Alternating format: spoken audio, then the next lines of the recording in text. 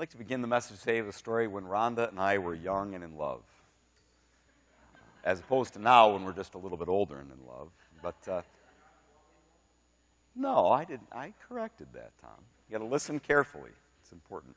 When Rhonda and I were young and in love, when we were dating, there was a beautiful spring day that we were, actually, as I recall, driving to Holland to the Tulip Festival to go look at the flowers. I was a young seminary student. She was a college student. And it was a beautiful day. But as we drove in the car, I had that sensitive guy that I am, that something wasn't quite right. There was something bothering my wife. And unfortunately, it was one of those times that probably only we experience, but Rhonda couldn't or wouldn't put what was bothering her into words. And so I had to guess. That doesn't happen to anybody else, I'm certain.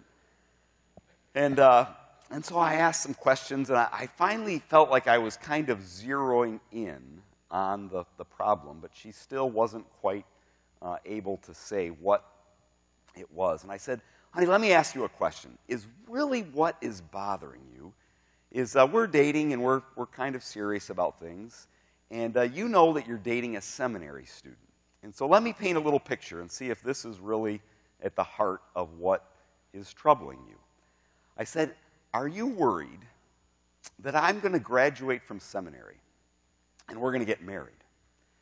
And I'm going to receive a call to a church in the deserts of New Mexico. And I'm going to take you away from all of your family, and we're going to move to New Mexico at a little church that can't afford to pay me anything. And so I'm going to have to get a job in a boot factory. I don't know why it was a boot factory, but it was a boot factory. And I'm going to work 60 hours a week there and then work on a sermon and a church on top of that while you're home by yourself trying to stretch potato soup so it'll last for an entire week in order to sustain our family in this desperate situation. I looked over at my wife and I told that ridiculous story, and I realized two things. One is she would never admit that I hit it right on target. And number two is, by the smile on her face, I knew that I absolutely had. That she said, what is this thing to marry somebody who wants to follow God and be involved in ministry? You know, bigger than that, I think that is a question that we as Christians can have or should have. What is it that if we follow God, what is it that we trust God is going to do to provide for us in our finances? We have passages in Scripture, like the rich young ruler. When he came to Jesus and said, what must I do to inherit eternal life? Jesus said, keep the commandments. And he said, hey, I keep the commandments. And he, like many of us, would probably say, you know what? Hey, I am doing the best that I can, God. Can't you see that, Jesus? And Jesus takes things the next level with this rich young ruler, and he says, well, just sell all that you have, give it away, and then come and follow me. And there's something inside the heart of a sensitive Christian who says, is that what really God wants us to do? Is that what an authentic, passionate Christian life looks like? Then we come to the passage that we're going to consider today. It's in Luke chapter 12. I encourage you to turn in your Bibles to it. We'll be continuing the series that we have been in the book of Luke. And Pastor Chris gave me the full run of Luke chapter 12. In fact, actually, Pastor Chris said, you know what, Ken, you can preach on Luke 12, because I'm not sure what we're going to do with that, because I just preached a series on Luke chapter 12. He said that, and I looked over at Jared, because Jared's my friend, and I said, Jared, do you remember the series on Luke chapter 12? And he's like, no. And so we looked through the archives, and it was actually 5 years ago that Pastor Chris preached on Luke chapter 12. And so I'm figuring the statute of limitations has expired, and we can go back to Luke 12 without it seeming too repetitive for most of you, at least for Jared and myself. But we're in Luke chapter 12, and we're going to focus in on one story here. And when Pastor Chris comes back next week, he is going to resume, and he is going to go to Luke 13, because he trusts your memory a lot better than I do, I guess. In Luke chapter 12, we read a story about a farmer who had a good year. a farmer who harvested a huge crop beyond all of his expectations. And the farmer had to decide what he needed to do with this bumper crop. And it says in Luke chapter 12, this story is in verses 13 through 21, that he said, I'm going to tear down my barns and build bigger barns because I don't have room to store all of this crop that I have harvested. And up to this point, this story makes sense. It could even be read as a story of, wow, isn't that good? Isn't that God's blessing on this farmer? But when the farmer makes this statement in verse 19, God has a response. God says to him, you fool, this very night your life will be demanded from you. Then who will get what you have prepared for yourself? And this story, it troubles me, a little bit like the story of the rich young ruler troubles me. Because it says, you know what, isn't this a legitimate business decision that this farmer is making? He's received a great crop. He needs a place to store it. He's going to build bigger barns. He's going to take care of it. Why is God so harsh at this businessman doing the best that he can? Is there something wrong with this farmer trying to manage his harvest is the way that seemed to make the best sense that he did? Was it his responsibility to give away the excess of his harvest, to give it away as quickly as he received it? What exactly is God's expectation for him and for us with the goods, the money, the income, the stuff of our life? What is this story really all about? And why is God's judgment on this farmer so harsh? Why so harsh? You know, as I read this passage, I believe there are 5 keys that you have to get a handle on in order to understand what Jesus is really and truly saying, what this story is really about. The first of these keys is actually in the run-up to the story, in the introduction of the story. Jesus is teaching in Luke chapter 12 to his disciples, but it also appears that there's a large crowd around him as he is teaching his disciples. And in verse 13, it says, someone in the crowd said to him, Teacher, tell my brother to divide the inheritance with me. And Jesus replied, Man, who appointed me a judge or an arbiter between you? Then he said to them, Watch out, be on your guard against all kinds of greed. For a man's life does not consist in the abundance of his possessions. Key number 1 to understand this parable is it's about greed. Jesus says, be on your watch against all kinds of greed. How does greed enter this story? Well, it is probable that this person who comes to him is a younger son in a family his father has passed away, and the family is dividing up the inheritance. In biblical times, the standard operating procedure when someone dies is that the eldest son would get a double portion, twice as much as any other heirs in the family. And so it is likely that this is a younger son who says, that doesn't seem fair. It doesn't seem right. It's not working out the way that it seems best for me. And so he has come to a prominent rabbi, Jesus, in order to get the rabbi to exert some religious pressure upon his brother in order for him to divide the inheritance in a way that seems more equitable to him. What is interesting is that Jesus chooses not to enter into the dispute. It is as though he does not care about the details of this because there's a bigger issue at stake. And that is what key number 1 is all about for understanding why Jesus tells this story. Key number 1 is Jesus says, watch out, be on your guard against all kinds of greed. Jesus says the issue is about greed. The parable that follows is about greed. It's all about greed, not about operating a business. But what is greed? That is a legitimate and a necessary question. Is it greedy if I don't give away everything that I have? The rich young ruler might lead us to say that. Is it greedy to have a lot? To have a certain size house, a certain amount of money in the bank, a certain age car, to buy clothes at a certain time. Is having a lot of these things, is that greed? Is it greed to merely want more? The dictionary would define greed as an excessive desire for more. Interestingly, Jesus says, watch out and be your guard against all kinds of greed, acknowledging that there's different types of greed. That's why some translations call it covetousness, warning against all kinds of covetousness. Because one kind of greed is the greed that wants what my neighbor has, wants what others has. What exactly is greed? This parable is definitely about greed, but how do I know if I'm greedy? Now, this is a legitimate and difficult question because, well, there's two things that I think trouble me that make it difficult to answer that question. First of all is the fact that someone, somewhere, always thinks that I have too much. Have you noticed that? If I define greed based on what others say, someone somewhere always says, wow, that's an awfully nice car that you have there. Oh, wow, is that a new shirt? Wow, that's nice. Wow, you buy name brand peanut butter.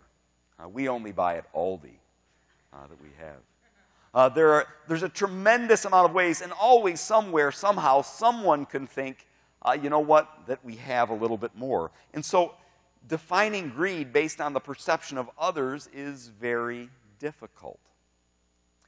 But the second difficulty is probably more difficult and more strikes at the heart of the matter, is because most of us almost always think we need just a little bit more.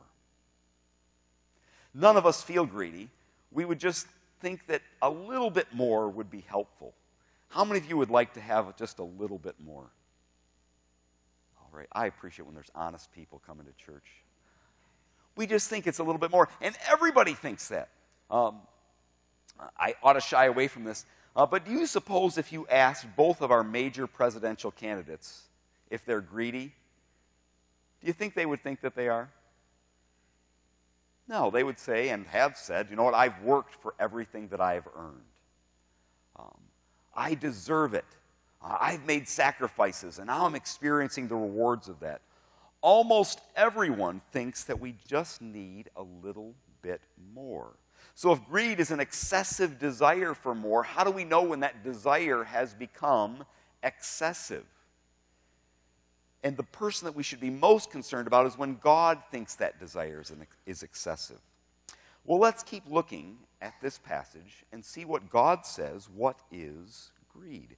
Because if I can't trust others and I can't trust myself to define what exactly it is when desire has gone too far, I must say, how can I root this in what God says about greed? So we'll look at this passage and describe how he describes the greed of the rich farmer. The next key, first key, it's about greed. Second key tells us it's really about stuff.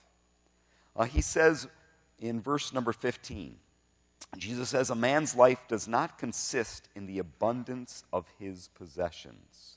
A man's life does not consist in the abundance of possessions. Greed ultimately is about our attitude, our disposition towards the stuff of our life. I would suggest that most of us have a vision of what a good life looks like. For everybody, it's different. What does it look like when a person, when life is good? And to be honest, if most of us were very honest, we'd say, it does have something to do with the cars that I drive or the house that I live in, with the amount of money that I have in the bank, the access to toys and clothes and stuff are part of that. Probably not all of it, but it is certainly part of it. It's a reality that part of this life is we do possess things. But Jesus says a man's life does not consist in the abundance of possessions. It's not about what we have that really makes a true good life. In fact, I believe Jesus would say living as though this life is all that matters is the height of foolishness. Living as though this life is all that matters is the height of foolishness. If you read through the entirety of Luke chapter 12, actually the idea of what is this life about is a theme that is woven in and out in multiple places. In Luke 12, verse 4, Jesus says, you know what? Your life, there's something that matters more than your life. You shouldn't worry about those who can merely kill your body. What you should be really concerned about is the one who holds your soul in your hand. He says this life and its stuff is not of ultimate consequence. It's what God's perspective on my life that is most significant. In verse 22, Jesus again talks about life. He says, don't worry about your life, what you will eat, about your body, what you will wear. For life is more than food, and the body more than clothes. Jesus says this life, the stuff that consumes our attention so much of the time, he says we need to stop worrying about that because life is not about food and clothes, about the physical things of this life alone. In verse number 31, Jesus says, seeking God's kingdom is the key to a good life. That all of these things, the necessities of life, will be given to us, will be taken care of by God if we seek His kingdom. His kingdom is worth living for. And in fact, in verse 33, he follows that up by saying, you should sell your possessions, give it to the poor, and in doing so, you're providing purses for yourselves that will not wear out, a treasure in heaven that will not be exhausted. Store up treasures in heaven. That is a life that is worth living. In verse number 40, Jesus tells another story, or in the verses around there, he tells another story about a faithful and wise manager who his master leaves him in charge of all that he owns. And he says, the faithful manager does his master's will while he is gone. But then in verse number 40, he says, actually, that's not the right verse. In verse 45, he says, but suppose the servant says to himself, my master is taking a long time in coming. And he then begins to beat the men servants. And the maidservants, and to eat and drink and get drunk. He says, the master of that servant will come on a day when he does not expect him, and at an hour he is not aware of.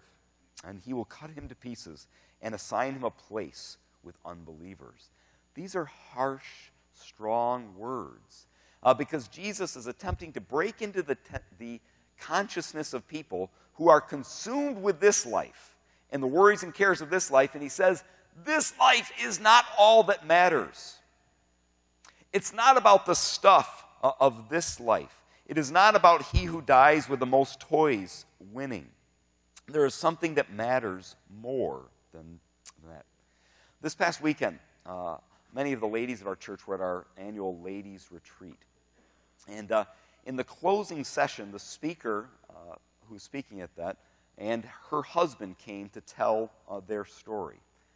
Jim and Barb Yates I grew up at church with them, was friends with their kids. And Jim and Barb Yates were the folks who really seemed like they had it all together. Jim was a strong and vibrant guy. They were just the family who seems like, man, everything comes their way. They had the house on the lake. They were the people who were always the first ones to own a boat. Probably the first people that I knew that owned a boat. They were the first people to own a jet ski that I knew personally. And they had it all together. They loved the Lord, and that was certainly part of it. But it also seemed, wow, it seems like a lot more blessing goes their way than it does to a lot of other folks. This was Jim and Barb. They were wonderful, wonderful people who seemed like they had it all. Well, as Jim and Barb told their story this past weekend, about 12 years ago, Jim was riding a horse at his daughter's home, and he was thrown from that horse, broke his neck, and was paralyzed from the neck down. Immediately, his income was gone. Immediately, all of their dreams about what the good life looked like were radically changed and different. And they had a decision to make. How would they respond? What is a good life? What is it that I expect God to do for me in this instance? I praise the Lord that Jim and Barb, their faith was real. It was real when things were going really good. And it was revealed to be real when things went really, really bad. And they remained faithful to God. And they say, you know what? One of the ladies at the retreat asked them, did you ever ask why me? And Jim's response is amazing to me. He chokes me up a little bit. And he said, you know what? We came to the conclusion that the better question is, why not me? Why not me? Is it somebody else who this type of thing should happen to? Why not me than a person who's going to be faithful and love the Lord in this?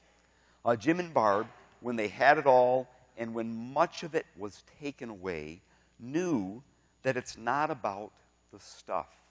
The abundance of possessions does not make a life. Greed, whatever it is, it has something to do with my disposition towards my stuff. Well, how can I know if I'm consumed with it? Because to be honest, that's still the tricky question. Because I'm very kind to myself in my evaluation. This passage, it gives us one hint at this. When we think of this younger son who wants the inheritance divided, we see somebody who is willing to sacrifice relationships over stuff, who measures the good life and to say, my happiness is dependent on me getting what I deserve, what I want. It's not someone who says, you know what, it's not about what I deserve. It is the relationships of my life are more important than me getting my way. It is not about the stuff. Well, this story is about greed. It's about stuff. Let's continue. There's three more keys that are vital for us to correctly understand this parable. Jesus says, life does not consist in the abundance of possessions, in verse 15. In verse 16, he says, I'll tell you a parable. He says, the ground of a certain rich man produced a good crop. He thought to himself, what shall I do? I have no place to store my crops. Then he said, this is what I'll do. I will tear down my barns, and I will build bigger ones. And there I will store all my grain and my goods. And I'll say to myself, you have plenty of good things laid up for many years.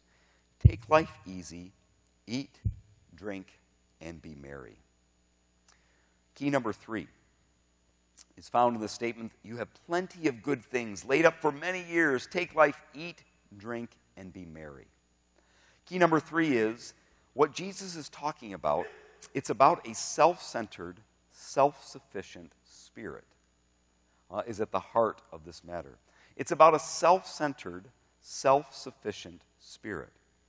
When this man experienced this bumper crop, he thought everything that he received, everything that came to him was the result of his own work, and it was given to him, not really given to him. He had it because it was there for him and his. It's for me and mine. It's for me to spend and take care of myself. His thinking is entirely self-centered. It is also entirely self-sufficient. He believed that the best way that he can care for his future is by storing up his own wealth, by keeping it all for himself. And then his future will be secure. He can take life easy and eat and drink and be merry. He's a little bit like the man that James talks about in James chapter 4, 11 through 15. James writes, now listen, you who say, today or tomorrow we'll go to this city or that city. We'll spend a year there, carry on business, and make money. Why, you do not even know what will happen tomorrow. What is your life? You are a mist that appears for a little while and then vanishes. Instead, you ought to say, if the Lord wills, I will do this or that. This man, the problem is not in the business decision of what to do with his bumper crop. The problem is that he thought all of his crop, it came to him as a result of his own work, and it is ultimately for him to consume and use as he sees fit alone. That is all that is significant. He believed that storing up stuff is the only and best way for him to plan for his future. That spending on me and mine is the best plan for his future. And what Jesus says is that spending all that I have on me and mine is ultimately dangerous to me and to mine. So is it a sin? Is it a sin to plan for the future? Is it a sin to put money in a 401k or an IRA? Is it a sin to save up money rather than to give it away in order to reach some goal? I would suggest it's not about an amount of money. It's not about planning for the future. Because you'll notice in James chapter 4, Jesus says, don't ever make a plan. He says, if it is the Lord's will, I will go. I always am willing to take the God factor into account. And we'll see that as we continue this story. It is not about a certain amount of money, a certain way of planning. It is about a spirit that says, all that I have is for me to use and consume for me, that my future is secure based on my plans, wholly apart from God. A self-centered, self-sufficient spirit is the problem, not a certain amount of money or a certain amount of planning for the future. That becomes apparent as the story continues. After this man says this, it says in verse 20, God said to him, "You fool, this very night your life will be demanded from you. Then who will you get what you have prepared for yourself?" Key number 4. This story is ultimately, it's about the future. It's about a long-range plan that isn't just about this life. This man's long-range plan, long-term thinking would say, you know what, if I store up enough stuff, then I'm going to be okay in the future. And I can sit back and relax, eat, drink, and be merry. But Jesus has a harsh word. He says, God says, "You fool, this very night your life will be demanded of you, then who will get what you have prepared for yourself?" A fool is harsh language, and the judgment that follows is harsher still. So we have to be careful and say, what exactly does God mean when he calls someone a fool? Now, a fool is not someone who walks around with a jester's cap on. A fool is not someone who everybody is kind of laughs about behind their back and say, how foolish they are. You know what, that person, everybody knows they're not too swift. That's not what a fool is.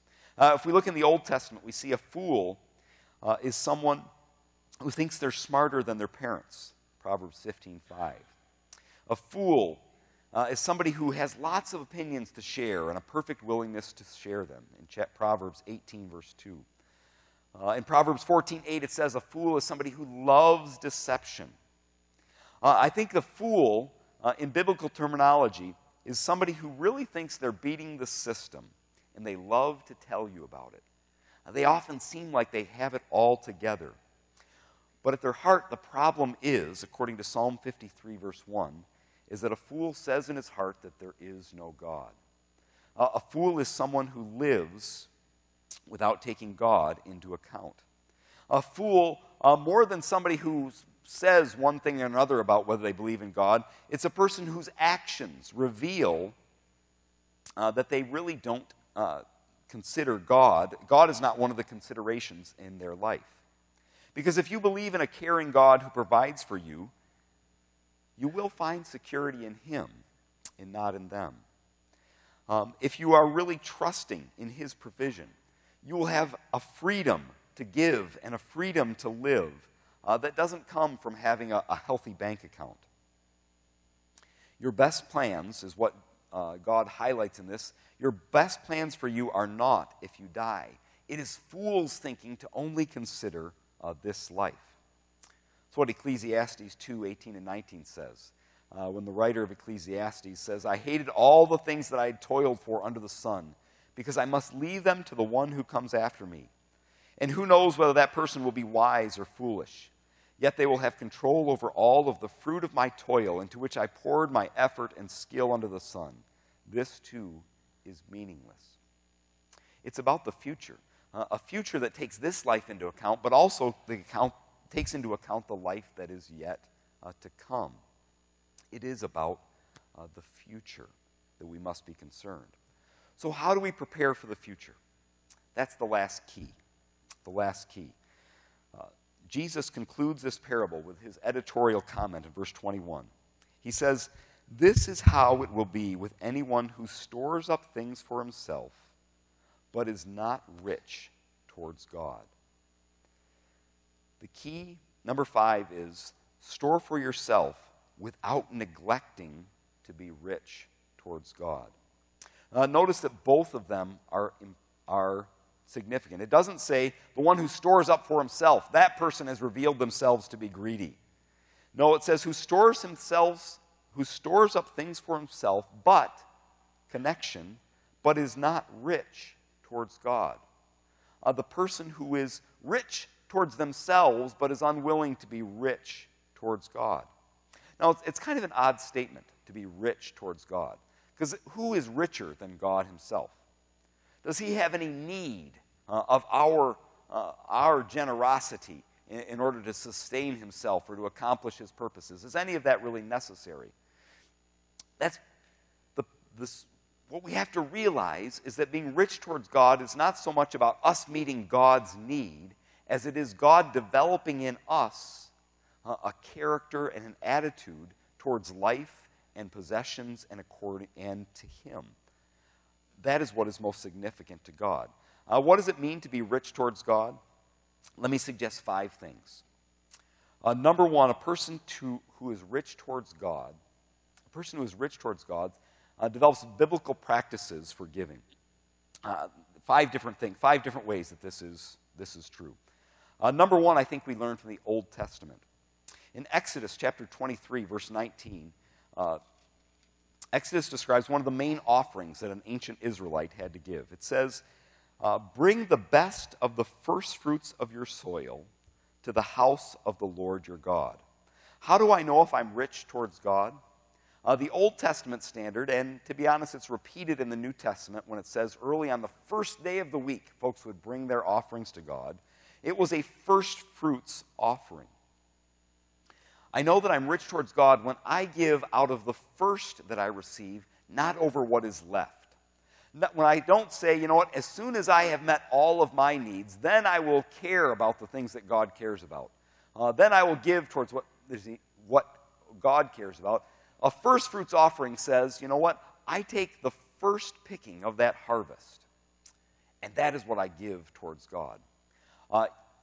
When I was in high school and college, I worked for a cooperative of blueberry growers, and that was the closest I got to farming. I was working in a warehouse, driving a forklift of blueberries around. But I did learn a little bit about that type of harvest. And I remember one year in particular when all of the farmers said, man, it is going to be a great year. The first picking is looking so strong. It's looking so great. It is going to be a banner year. And then they took their first picking of this crop, and they went out for the second picking, and for whatever reason, the second and the third picking that they would hope to receive was terrible. It was just terrible.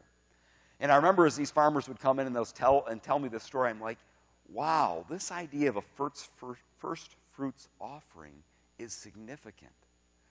When I give out of what I've received, I don't really know what is yet to come. But God said, you know what, your first offering, the one that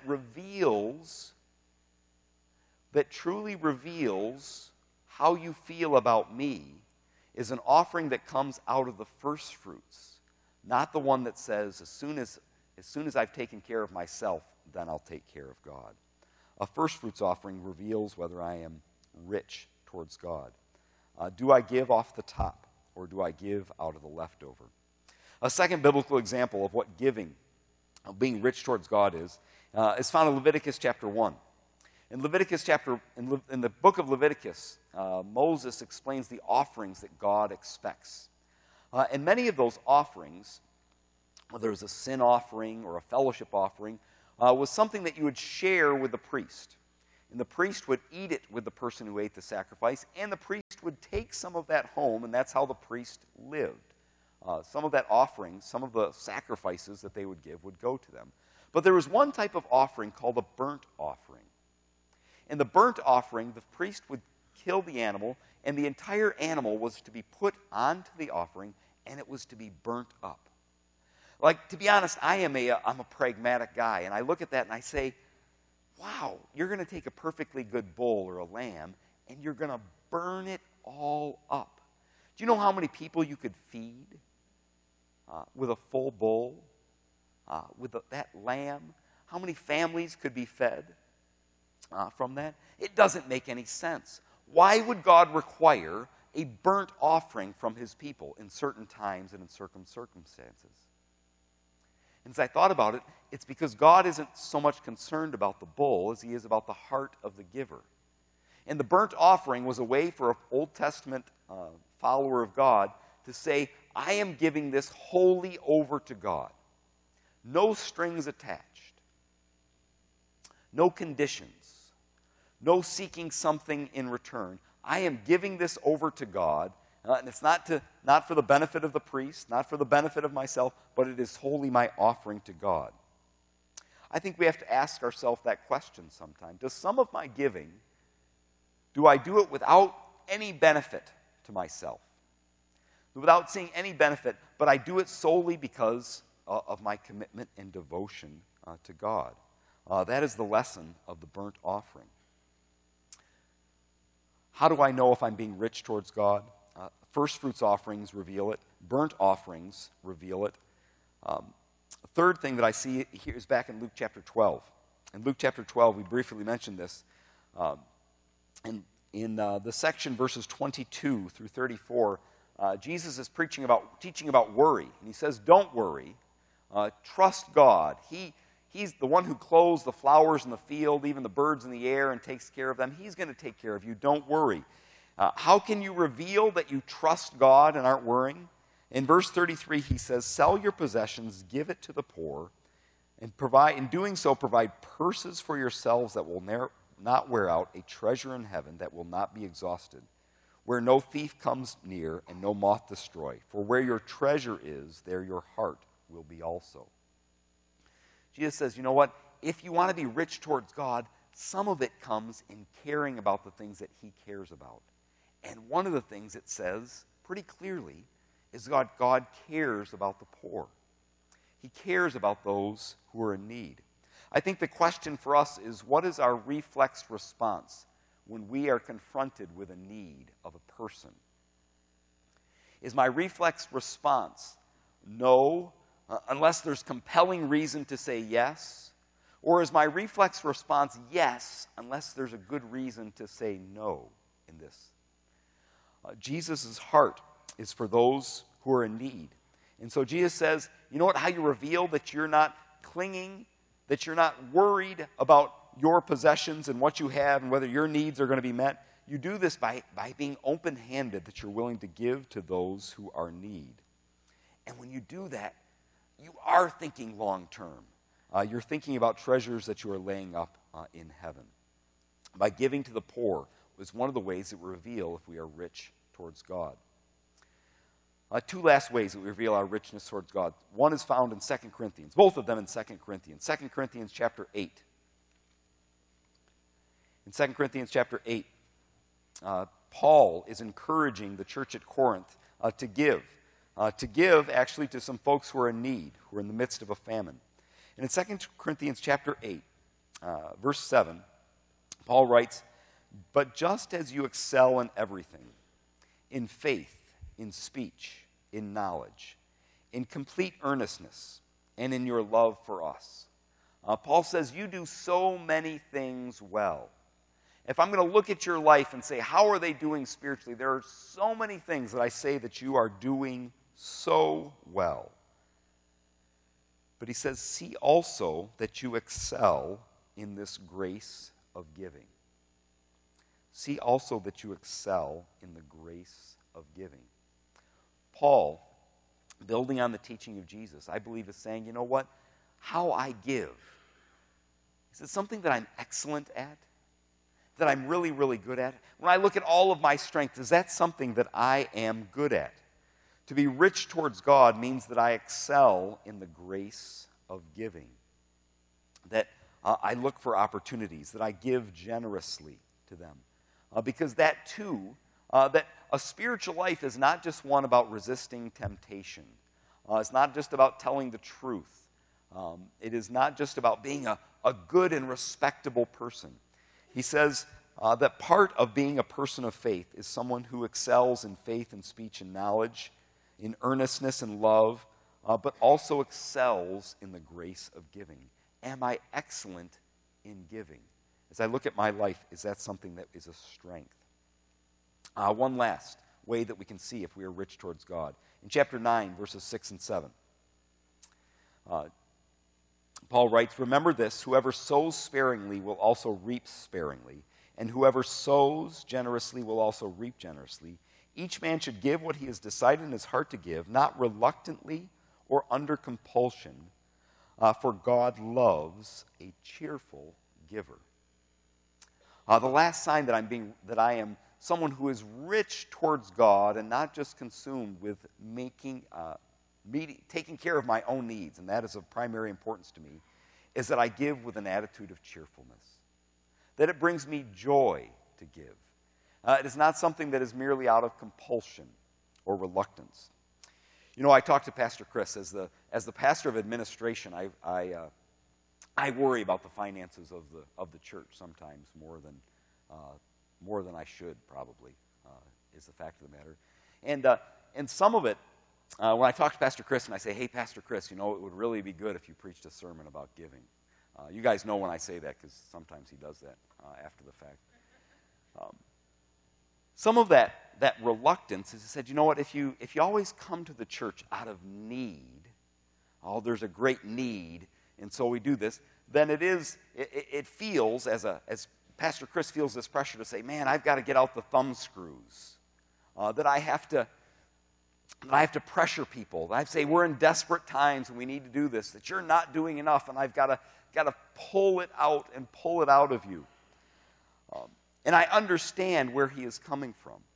And that's why sometimes, just in the context of preaching God's word and what it really teaches about possessions, we need to say, what is it that God says about our attitude about giving? And what this says is that giving, generosity, ought to be something that is a great source of joy. What's interesting is I look around this sanctuary, I see faces of people that I have seen the joy of giving. Folks who know the satisfaction of seeing somebody in need and anonymously giving a gift to them. Folks who say, you know what? When I give a generous gift, I know God is pleased, and it makes me happy to be able to participate in that. That is so exciting. When I see something that we as a church are able to accomplish, and I know that I was a part of it, and that my giving was, that brings me great joy. This is the attitude towards giving that God expects and desires in those who follow him. Those who are rich towards God, not just consumed with their own needs and their own possessions. Why is God so harsh to a rich farmer? A farmer who's received a bumper crop. At the heart of it, I believe the answer is truly that it's where your heart is. It's not about a certain amount of wealth, a certain size of barn, a certain greatness of a crop. It's not about a vow of poverty that is necessary. It is about a heart that says, all that I have ultimately comes from God, and it is my delight to use what God has given in order to do what God wants me to do. To provide for my family, yes, that's one of the things that God has asked me to do. But also, that's not all. He wants me to think of eternity. He wants me to think of spiritual fruit that comes from what I give. He wants me to be rich towards God. This is the life that pleases him. Let's pray. Lord, I thank you for your truth. And while sometimes your word is it is a mystery to me, it is hard to understand. What are you saying? What are your expectations? I know that as we study your word, that we come to understand your heart. And I pray that we as a church and we as people of this church would be folks who would find joy in giving, joy in seeing your work done, and that it would give delight to our hearts. Because we know that a life that is lived, that is rich towards you, Lord, we are confident that you will take care of us and that our lives are in your hands, and we trust you with our lives. We pray these things in Jesus' name. Amen.